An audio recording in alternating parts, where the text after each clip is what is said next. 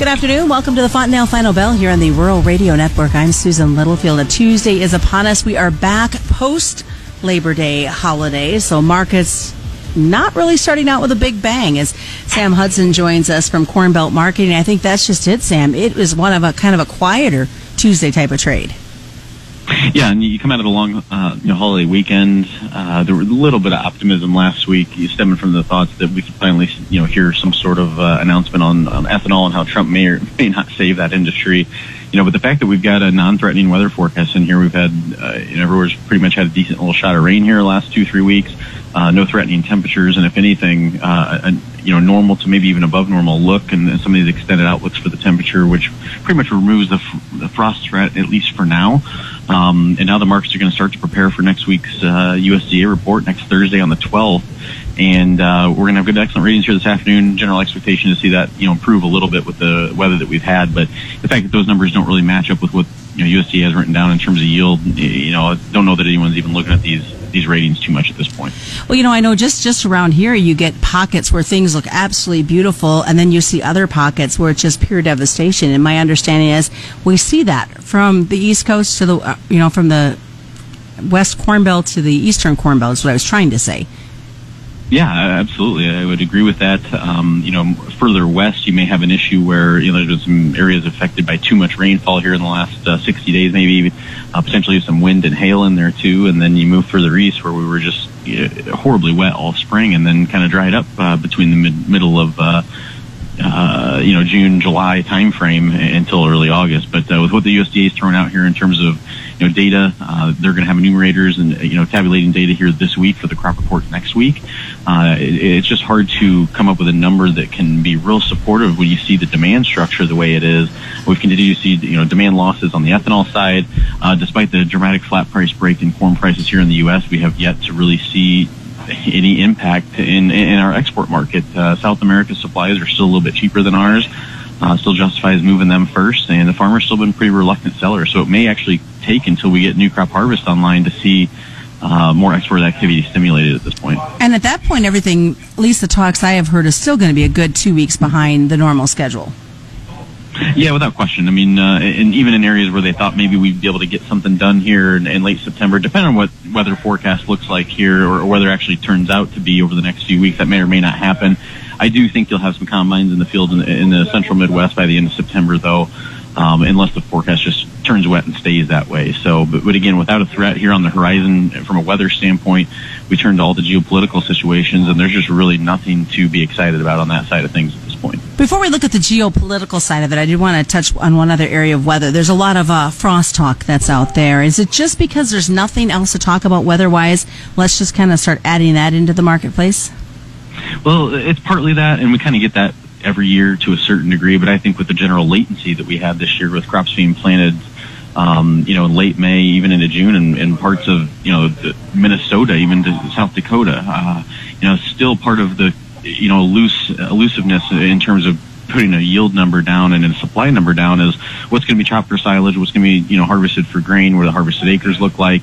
Keep in mind, if we do adjust those for the corn market, you likely see a reduction in feed usage of in-kind amount. So we're just going to be talking about this for months. We're going to be talking about this probably this time next year even. And I think if anything still has a bigger prospect of seeing a bigger supply cut, regardless of what demand does. It could be soybeans in the sense that we could see the yield and harvested acres still come down, whereas corn, harvested acres could come down, but we still have to take into account what's being chopped.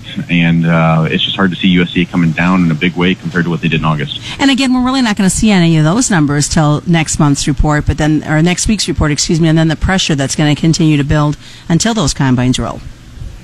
Right, and the harvest can, be a double-edged sword there too, where maybe it will confirm that these yields are maybe a little bit lower than what everyone was, considering possible.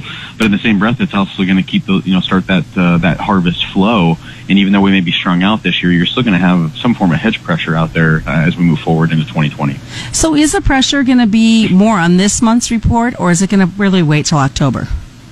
It may just be a gradual situation at hand here. It almost feels like the market is more focused on the lack of demand as opposed to the possibility on supply chain adjustments at this point, because those adjustments at this point probably can't be all that large. If you have no frost to contend with, if you have, a number that you think could be in the ballpark that you just don't know until the combines go, well, the only surety they can have then at that point is what they are not seeing on the demand side. Unfortunately, that's the stark, obvious, point today. From a bean standpoint, our inspections are running smooth enough that I don't know that we'll expect huge cuts there from an old crop marketing year standpoint as we end this year out, or the 18-19 year, and kind of put that in the rear view. But USDA does have fodder that if we don't have any trade deals, as time moves forward, they'll continue to cut that demand outlook.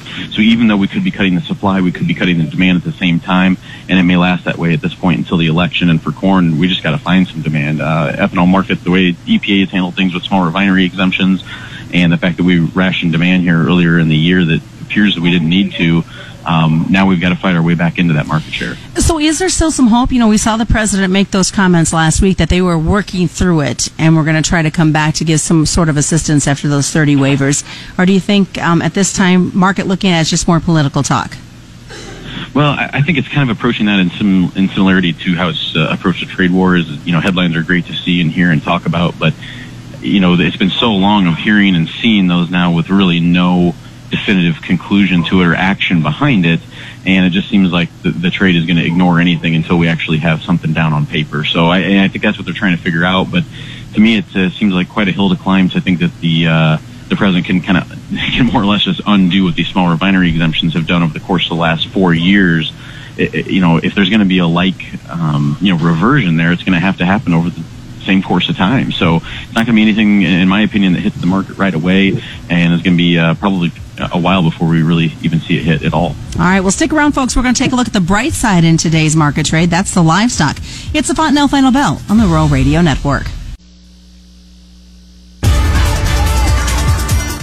Welcome back to the Fontenelle Final Bell here on the Rural Radio Network. I'm Susan Littlefield. Sam Hudson joins us from Cornbelt Marketing. We were looking from the political standpoint, and you talk about the world influence that's on the trade. Obviously, still so much trade talk and optimism that we might still see some discussions happening with China. We know that Japan's being worked through. So there's just a lot of fingers in this pot when it comes to the way grain and livestock are trading. Yeah, it is, and when we talk about one of our main competitors being the supplies of South America, you look at their currency situation, and though they had kind of a flash in the pan in that real here about a month ago, that currency is still trading around the lowest levels that we've seen in about a year. So when you see the dollar near the highs for the move, when you look at like a weekly or monthly chart, it just continues to work against us. So, and that's it goes back to the comments you made earlier about finding that demand. Sometimes the market just has to go deep enough to solve that problem. Unfortunately, it's going to happen at a time where the farmers are going to have to get ready to harvest another crop. So I would imagine that whatever inventories cannot be stored would be priced or somehow moved across the scale, and then the bin keys are going to get locked up again as we head into winter. And that really may be the best chance of increased demand in the U.S. sees.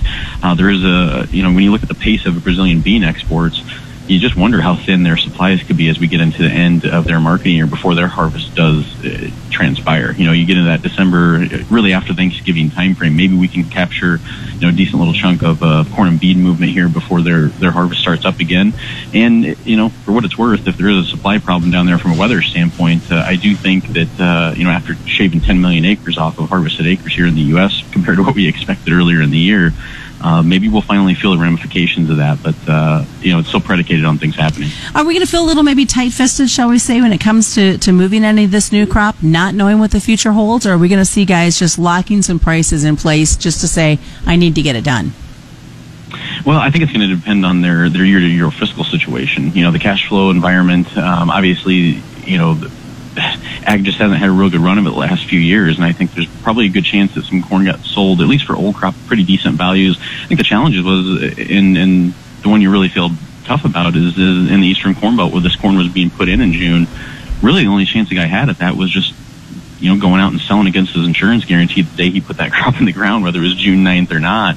And it's kind of difficult to wrap your head around that when we were seeding so many acres there in the mud, and you think about the dynamic and what had to transpire to see all this happen. I think people are going to want to stay, connected to this crop as long as they can, whether it's old or new crop inventories, in hopes that we see some higher prices. But there again, it's predicated on some other things happening first, including these geopolitical situations we've mentioned, and weather is still going to play a vital role. And as I said today, there's just no risk here for the U.S. crop. Well, Sam, we came into this Tuesday market after a 3-day holiday weekend with some positive numbers for the cattle. I mean, we saw the feeder cattle go into some triple-digit gains early on this morning.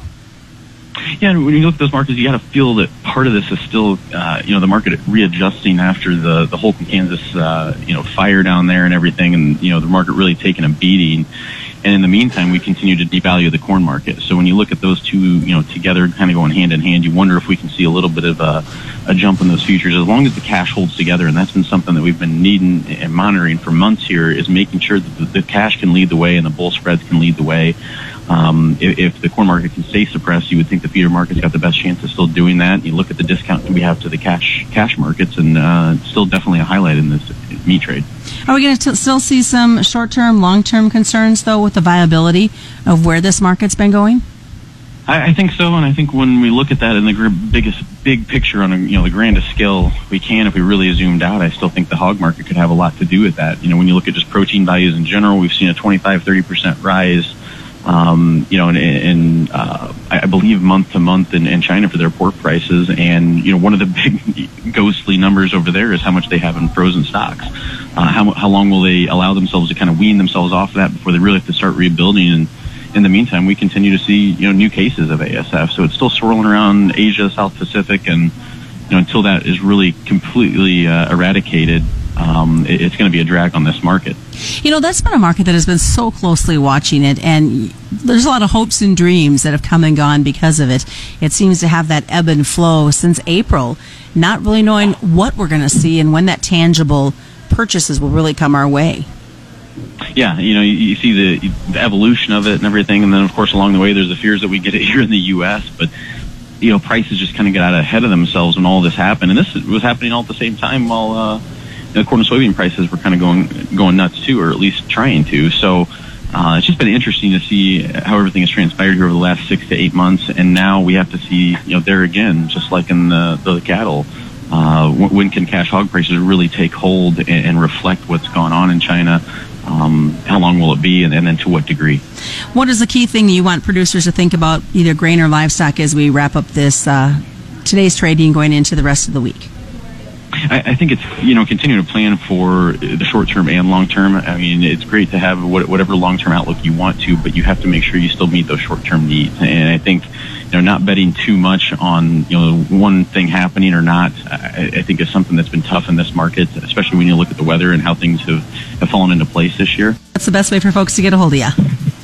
800-655-3380 or www.cornbeltmarketing.com. And that's a Fontenelle Final Bell, brought to you by Fontenelle and all the local dealers on the Rural Radio Network. You're listening to the Rural Radio Network.